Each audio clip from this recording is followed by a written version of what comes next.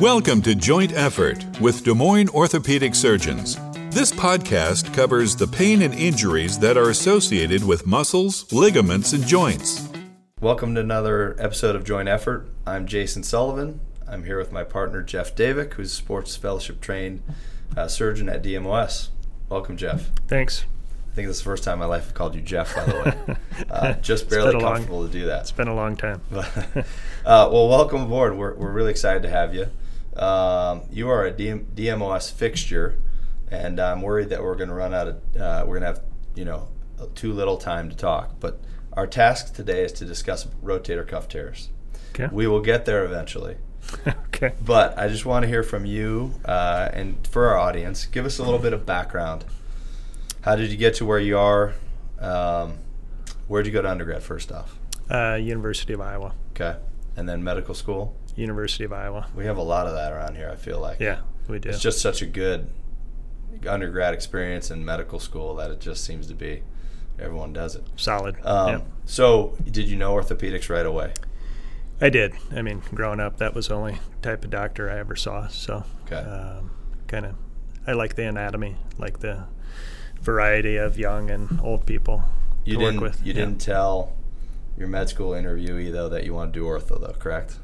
We didn't have interviews, actually. Oh, you didn't? Yeah, I didn't. Otherwise, I probably wouldn't have gotten in. So just straight scores. Yeah, it's easier that way. Exactly. So at Iowa, you knew kind of ortho, so you had to work pretty hard, get a good board score, or whatever it took to get there, right? Right. And then where did you do your residency? University of Nebraska. Nebraska. Yep. Okay. In Lincoln. Omaha. Oh, it's in Omaha. So, yeah, but we rotated at Lincoln and did some sports medicine with Dr. Clare at University of Nebraska. Did you become a Huskers fan in any way, shape, or form? I did. Seriously? Bit. Yeah. More hard than the not Hawks? to. Hard not to. I mean, when you run out onto the field, and not that I was running, but walk out onto the field. Yep. There was one particular day, Nebraska was playing Oklahoma.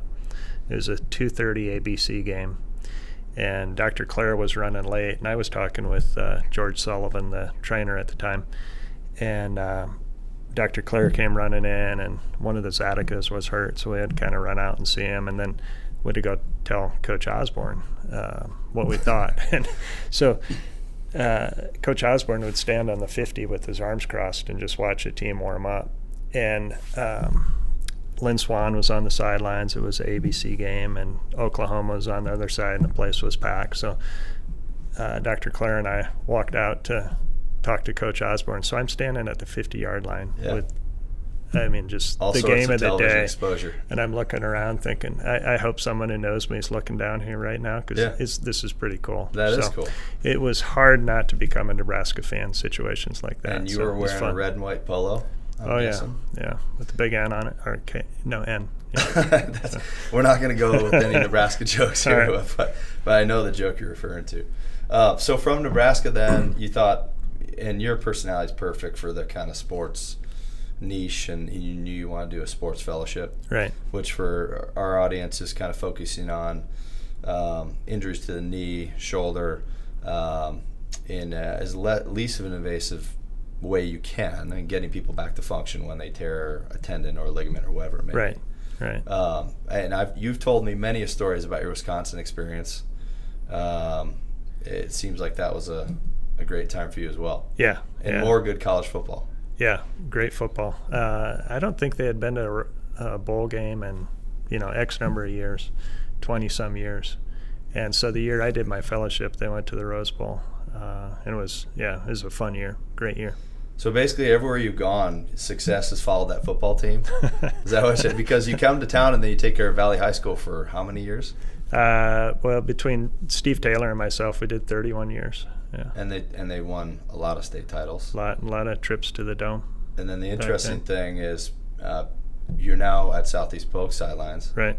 And they're one of the best teams in the state again this year. They have number 2 right now, and some very good players, and I hear they have a really good chance to go to the Dome and make something happen. Yeah, you just hope the season keeps going, week by week. You're just waiting for it to implode. but with the corona. But. The high school I covered, they did senior night the first night of the. Yeah. Did they do that at Southeast Polk too? No. I mean, I was like, what's going on here? And it's actually a brilliant idea because we don't know if we're going to get that next week. Right. We've talked a little bit on this podcast about coronavirus and its impact on surgery, and so we'll try to keep this as light as possible and avoid that topic, although it is kind of pervasive to everyone's mood and existence right now. Right. It kind of permeates everything. But in regards to rotator cuff tears, we want to talk about your experience. And how long have you been in practice now? 26 years here. So 26 years, so you've seen a lot of things come and go, a lot of things change, and a lot of things stay the same and be tried and true. And so when we talk about the rotator cuff, explain to people, how do you talk to someone about what the rotator cuff does, what it's made up of, in a couple minutes? How do you describe that? Yeah, well, usually when I'm talking to patients, educating them about the rotator cuff, I tell them it's a series of 4 muscles that surround the ball and socket part of the shoulder. You have 2 in back, 1 on top, and 1 in front, and they kind of work to lift, elevate, and rotate the humeral head. I tell them that one of the big functions of the shoulder is to position the arm in space so you can do the things you want to do. So we go over that anatomy about the rotator cuff, and then talk about the different types of motion, different types of weakness that can indicate rotator cuff disease of some sort. Okay. And so when someone comes to you, it's kind of humorous, but the rotator cuff is like not a word that just rolls off your tongue. So I've heard it called the tater cup, the rotary cup. Yeah. And you always know what someone's trying to refer to, but right. It's just it's actually easier to say that than the supraspinatus or those the tendons that we're discussing. Correct. But the supraspinatus happens to be the tendon that's most commonly torn. By far. And yeah. That's the one you're most commonly fixing as well. Absolutely. And so tell us, when someone loses that function, why do they come to you? How do you know when they have a rotator cuff tear based on what they're telling you? Well, a lot of times they'll complain of both pain and weakness, and I think pain at night's a big thing too. And they start saying, I can't sleep at night; it just hurts all the time, as opposed to just purely an overuse injury or tendonitis that kind of resolves with rest. Knowing how important sleep is, to overall health, do you think a little harder about fixing a rotator cuff tear that's interrupting their sleep patterns? Is that something that's an indication for you? Sure. And I always talk to people about, if this is interfering your life in that you're not able to do the things you want to do and they're important to you, and you're not able to sleep at night, just it's affecting your function during the day, then you should consider having something done. And in your practice and experience, who's the youngest person who's ever had a full thickness rotator cuff tear that you fixed? Oh boy. I think back to early in my practice, I always told people, people were worried about having a rotator cuff, and I'd say, well, people our age don't tear their rotator cuff. Yeah, I can't say 30s, that anymore. Right. Now you go to say it and you're like, wait a minute. Yeah. Actually, I volunteered at Simpson College for the last 25 years or so. We actually had a catcher at Simpson who had a small tear in her rotator cuff. Yeah. Okay. Yeah. By and large, most rotator cuff tears, though, are in your 50s, 60s. I would think so. Yeah. And so it seems like there's kind of 2 different kinds of general categories. There's the chronic one that kind of develops from some factors in the shoulder we could talk about, and then there's the acute one where someone falls, slips, whatever it may be. Right. How do you kind of figure out the difference between those 2, and do you treat them differently at all? Well, no, I treat them more on how they affect the patient. Okay. But I do get that question sometimes from patients. They'll say, I didn't do anything. How could I have torn my rotator cuff? And, I'm full of analogies. I always tell people it's like getting a hole in your pants. I mean, sometimes you hear the rip and you look down and there it is, and other times after 52 years there's a hole. Yeah. And you don't know how it got there. So, but regardless, if they're sore enough to make an appointment, come in, see me, and then together we determine it's affecting their lifestyle and limiting them from doing the things they want to do, then we start talking about fixing it. Okay. If someone comes to you initially and they have some pain in the shoulder for 3 months, they're not weak, they're not losing sleep at night, are you considering, maybe this is like seemingly the precursor to a chronic rotator cuff tear is maybe some impingement or bursitis or whatever it is? Right. So you're treating that with conservative stuff, PT and physical therapy and stuff? Yep, maybe a cortisone shot. Okay. And when do you consider then, okay, we need to get an MRI to look further into kind of what's going on? Yeah, I think if they develop weakness, I think, it's a little age dependent, a little dependent on their occupation as well. But for a healthy, active person, I think after a couple cortisone injections, if it's coming back fairly quickly within 4 to 6 weeks, I think it's time to work it up. Okay. And you get that MRI, and then the difference between a really bad tear and a really easy tear can be fairly drastic, right? Right. Everyone's seen those tears, 1 centimeter tear, it's barely retracted, patient has pain, they're going to do really well. Right. What do you tell someone who has a 2 tendon tear that's retracted, 4 centimeters, and they think that they had a fall, a month ago and it caused all this? How do you caution them going into surgery, and what are things you're talking about with them? Yeah, well, I tell them, and for other things too, not just rotator cuff tears, but I'll talk to them about their injury. And if they say, well, this all started when I fell off the ladder in May, and they're 77 years old, I'll tell them, if everything that happened in May, I think there's still time to fix, and we can fix that. So we're going to make you feel like you did in April. We're not going to make you feel 18 again, but I think we can make you feel like you did in April. And most people say, oh, yeah, that's fine. Yeah. No, that's a good way of looking at it. I never thought of it like that, but so sometimes when you go in there, is there a situation where you can repair part of the rotator cuff and some of it is so retracted you can't get it? Or is in most cases, are you able to mobilize the thing and bring it back down? Yeah, I think most tears that occur from an injury, if you're getting to those within a few months, they'll pull back together. And again, I'll talk to patients. I'll tell them I'd rather fix a 4 centimeter tear that's acute than a 2 centimeter tear that you've had for 10 years. Because the tissue loses its elasticity. It's just harder to mobilize and harder to get from point A to point B. If I were to fall off a ladder today and I have a rotator cuff tear and I say, hey, I can't, I have things going on in my life, I can't do this for 6 months. Are you telling me, hey, are you pretty, with acute tears, are you telling them I'd like to get to this sooner rather than later? And what do you think the benefits of, if you believe that, are there benefits to doing that? Or? Yeah, I think it for sure depends on the size of the tear. And probably the biggest example I have or the best example are the farmers. Mm-hmm. They tear everything's around harvest and planting absolutely season. Yeah, they tear it in August and say, hey, can I wait? And you already know what the question is, can I wait until November? And some of the toughest people on the planet. Yeah. By the way. Right. And so there are two sides to that. If you do fix it and they do super well, they're going to go back way too early because they have to, or their neighbor gets tired of helping them out.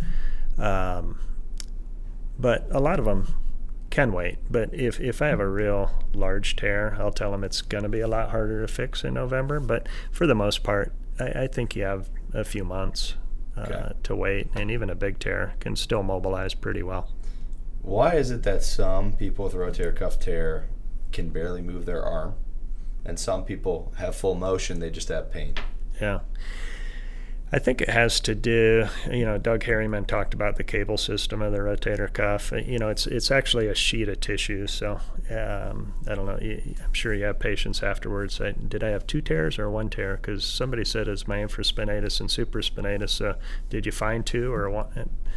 I have to explain, everything coalesces into one sheet. But I think within that sheet of tissue that attaches to the humeral head, there are certain bands, certain thicknesses similar to the ligaments in the capsule of the shoulder that are more important. So if you have a longitudinal tear in between, in the anterior or posterior rotator cuff interval, it can be a full tear and people can function very well. Mm-hmm.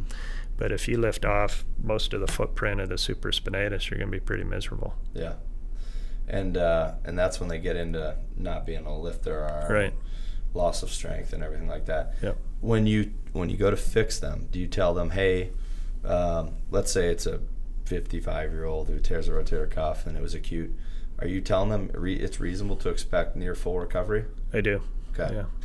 And if they play golf, or if they want to throw a ball with their kids, or whatever it may be, when do you let those things come in after repair? For golf, usually around 3 to 4 months, I'll let them putt and chip. I'm admittedly pretty conservative about things, but a full swing or hitting a wedge, I tell them probably wait the full 5-6 months. Especially if they take divots, huge divots, and you're worried the ground's hard one day. Right. You probably are more conservative because in your experience, you've seen the people that start doing stuff a little too quick and then maybe have a re-tear or pain that's hard to figure out. Right. Okay. And again, my approach to that, it's easier to tell, kind of like the ACLs we do, it's easier to tell them at 3 months, you know what, you've invested 3 months of your life into this. Why would you want to mess it up in the next 4 weeks? Just give it the full healing time. Yep. And it's much easier when they've invested some time into it to say, you're doing great, everything's perfect, let's not rush it. So you're curious to get your experience on rotator cuff repairs with using regional anesthesia versus not. Have you noticed lately we've gone to regional anesthesia at a surgery center? Seems like it's helped with in terms of getting them home quicker, feeling more comfortable. Right. But in your experience, have you seen, is there a change? Has it been helpful to have that added modality for patients? I think so. And, you know, I was one of the last ones to kind of go to regional anesthetic along with the general. We did a general anesthesia, and I would do a suprascapular nerve block at the end of the case. And you do it yourself? Yeah, I thought the patients did well, and so you were already essentially treating there. To some degree, you were doing the regional anesthesia for them. Yeah, but it's kind of a guess. Yeah, I mean, you go down to the spine of the scapula, and it's the way that Dr. Bergman told me they did it at Mayo Clinic, so that's what I did. Yeah. And it seemed to work well. Patients were doing well, but as one of the anesthesiologists told me, just because your patients are doing well doesn't mean they can't do better. So we tried a couple, and they did great. So we've had a handful of patients that'll take a couple pain pills, and I just think as that block wears off, they're at home, they're situated, they're a little more kind of prepared. They take the pain medicine, block's wearing off, and they just don't get that huge spike where they wake up in the recovery room and say, oh, this really hurts. Right. And you're playing catch up for 48 hours. Yeah, that's probably the biggest difference. I think you're right. Yeah, less nausea too. I mean, they really don't require a lot of general anesthetic. True, I guess. So, keeping them under. They wake up and they understand the instructions when they're leaving. They're not all doped up and thrown up. Sometimes things we don't even think about around the case, but those are really important. Yep. So, are you a guy who, there's two different camps. There's and I think I know which camp you're in, but there's the camp that right away physical therapy, get moving as soon as you can to avoid stiffness, and that's a dreaded complication of a rotator cuff repair. Or don't move too fast, we're worried you might re-tear it before it heals, let's mobilize for a little bit and bring therapy in later. Or are you in a hybrid situation? Where do you exist in that arena? Yeah, I keep them, I'm pretty conservative, keep them pretty still for the first 2 weeks. I just let them do elbow and wrist range of motion, keep the shoulder real still. I think it's easier to work with some stiffness. I think that, I just don't feel like pushing things. Yeah. It just eliminates some variables. Yeah, and most things that we do now, I think if we allow people to rehab the way they want to, they're going to go a lot quicker than biology anyway. So I think the biology of getting a tendon to heal down to the bone, it takes much longer than 2 to 3 months. And if we let them go real fast, everyone would want to, go full speed at 3 months. And I think that's too quick. So I don't mind slowing them down some. Everyone's had that, my friend did this, and, you fix a pec tendon these days, and everyone heard J.J. Watt was playing football within 4 weeks. And right. They think that, this is the new way to do it. And, yeah. It's difficult kind of telling people that the worst thing that can happen is what we did, is just undone by moving too quickly, or, and sometimes it's just handcuffing your patient a little bit more than they normally would, so they don't push the boundaries a little bit, because we all do to some extent. Right. And some of my patients that do the best come at post-op day or the second visit, they haven't used their sling at all and they're doing fine and they get away with it. But right. the heartbreak of saying we need to get a new MRI, see what's going on here. Yep. Just probably isn't worth it, right? I don't think so. And again, another analogy, I tell them it's like driving your car 120 miles per hour. Probably going to be okay, but two things can happen, and they're both bad, so don't do it. So. Another question I have for you, I feel like I'm just picking your brain right now, just so I get these answers you're myself. You're almost done. I just want these answers myself. Why do some patients have a week or two worth of fairly decent amount of pain, and then some people say, I had the block, I took a pain pill or two, and I've been good the whole time? What's the difference there? Is it luck? Is it biology? Is it personality? Is it the way you repaired it? Yeah. Have you seen that in your practice? Oh, yeah, for sure. I mean, for younger people, I think the size of the tear matters a lot. And so if somebody has a really large tear, especially a younger person, I'll put them on a muscle relaxer. I think that's almost as helpful as a pain pill, because they get the spasm in the muscle just because you're pulling on that rope so hard to get it reattached. I had a recent patient that, for whatever reason, he had bilateral rotator cuff tears, and we did them pretty close together. And the first one he just sailed through, and the second one, he kind of knew at the end of the case there's a little more bleeding than normal, and he really struggled with that. So, even though you try to cauterize everything kind of nice and neat and tidy and dry at the end, if there's a little bleeding there, they're going to, I think, have a little more pain. Okay. So they just have to work through it a little bit more, therapy and things like that? Yeah. I think at 6 weeks they're kind of all in the same boat. The worst that can happen is you fix someone's shoulder and they do phenomenal, right, and then they have the same injury on the other shoulder. You can only do as good, if not fail, comparatively, right? Exactly. I tell them it's either going to be worse or better, but there's no way you're going to do better than that one. Yeah. No, I agree. Prepare. You fail by your own comparison. Right. Right. So it sounds like you can get almost any rotator cuff tear reapproximated or fixed. Are there some that you look at an MRI where you decide not even to try? Or will you give everyone the good college effort, and then if you can't get it, say we couldn't get it back? Or even use it? Tell us about you do use a patch every once in a while. I do. Yeah, if there's enough to connect into, I think using that patch is helpful. And I tell people it's like the mesh they use in a hernia. If we get it sewn into the tendon. You're sewing the patch into the tendon, and then the other end of the patch into the bone. Correct. Okay. Yeah. And what do you use? Just high tensile sutures to do that? Yeah. Okay. Yeah. What is the patch made of? Is it a mesh of some variety, or? Yeah, it's pig mucosa. Okay. Isn't it weird telling patients that, hey, we're going to use an animal's collagen right, to help, Yeah. I hope you blurt that out on the podcast so people don't know. No, I mean, they're consented for it, and if right, they ask, you tell, but right, it's a widely accepted thing. Yeah. Xenografts are used all the time. Right. In orthopedics, especially trying to re-engineer tissue and get tension. Some tendons are so thin, now it seems a lot of focus is on, can you fix it and then maybe augment it with something on top sure, of it. We don't know where to go with that just yet. Yeah. But a lot of what we do is just collagen scaffolding of some type, get the new cells, reparative collagen cells, to heal across that bridge. It always sounds terrible when you tell people we just want it to scar down. Right. But right, I mean, that's essentially, it's not healing like it used to. It's essentially forming a high tensile scar, right? Yeah. All right, another question for you. Normally the tendon tears off the bone, so you have some tendon to work with.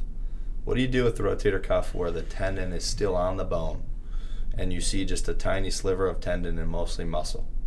How do you manage that problem? Those are tough. Number one, they're hard to reach. Number two, it's hard to get the suture to grasp into the muscle. A lot of times with those, I'll go a little more side to side, so you kind of cheat a little bit and get more into the tendinous portion as you go laterally on the rotator cuff, and then as you bring that together, it'll close that defect some. Okay. Yeah. I remember, I think my first couple of months I scrubbed a few with you, and it was interesting that every tear pattern is different. Right. And the way you kind of handle things, the way you weave your stitches, you're trying to replicate what used to be normal anatomy, but it's like you're deconstructing a bomb that went off in the shoulder sometimes, and sometimes it's just not there. You work with what you got. Right. Have you found that doing that when you augment with a patch, patients do fairly well? They do. I think they have, and I always tell them afterwards, it's going to be very helpful for pain relief. You might not get as much strength back as we would hope. So, last question, and I promise. When you talk to a patient and counsel them, and they always ask, like, well, how long do I have to wait? Will it get worse? How do you? We all know that rotator cuff tears tend to get bigger in size over time. Mm-hmm. We don't necessarily know when they progress. But how do you surveil rotator cuff tear if someone doesn't want to have it fixed? Do you say, come see me in 6 months or a year, or how do you handle that situation? Well, I tell them I'm happy to see them anytime. I tell them what to watch for, mainly increased pain, decreased motion, a weaker shoulder. But usually we're going over the MRI scan, and I'll say, this is how it is now. If it gets bigger, it's going to let you know by the things I just talked about. If it lets you know, you let me know, and we'll do it sooner rather than later. Okay. So I think it's most people, if they really think about where they are at that point, and they know what's going to make it worse or what indicates that it's worsening, they'll let you know. There's not many surgeries that are as gratifying as a really miserable patient who's in so much pain and dysfunction and then having a good result. Right. Would you agree with that in your practice? Absolutely. Yeah. It's amazing restoring their overhead function. And I would say our techniques and our approach to treating it has gotten so much better that our failure rates, I think, are a lot lower than they used to be. Yep. I remember reading these studies in residency, failure rates were 50%. These historical studies, you think, man, that doesn't even sound like a good operation. Yeah. And, when I was a resident, 100 years ago, people were miserable with rotator cuff tears. I mean, you dreaded seeing them in the office afterwards. Now they're, some of our happiest patients. Yep. Yeah. Even at 3 months, sometimes they come in and do this, and you don't need to even see them again if they're doing that well. Right. It's going to be the slow down talk more than the trying to pick them up talk. Well, thank you so much for coming on. We very much appreciate it. Everyone's heard it here from the expert in rotator cuff tears, Jeff. I don't know about that. I think so. Thank you. All right. Thanks for listening to Joint Effort, a podcast from Des Moines Orthopedic Surgeons. If you have questions about this podcast and wish to schedule an appointment with a surgeon, call 515-224-1414 or visit dmos.com.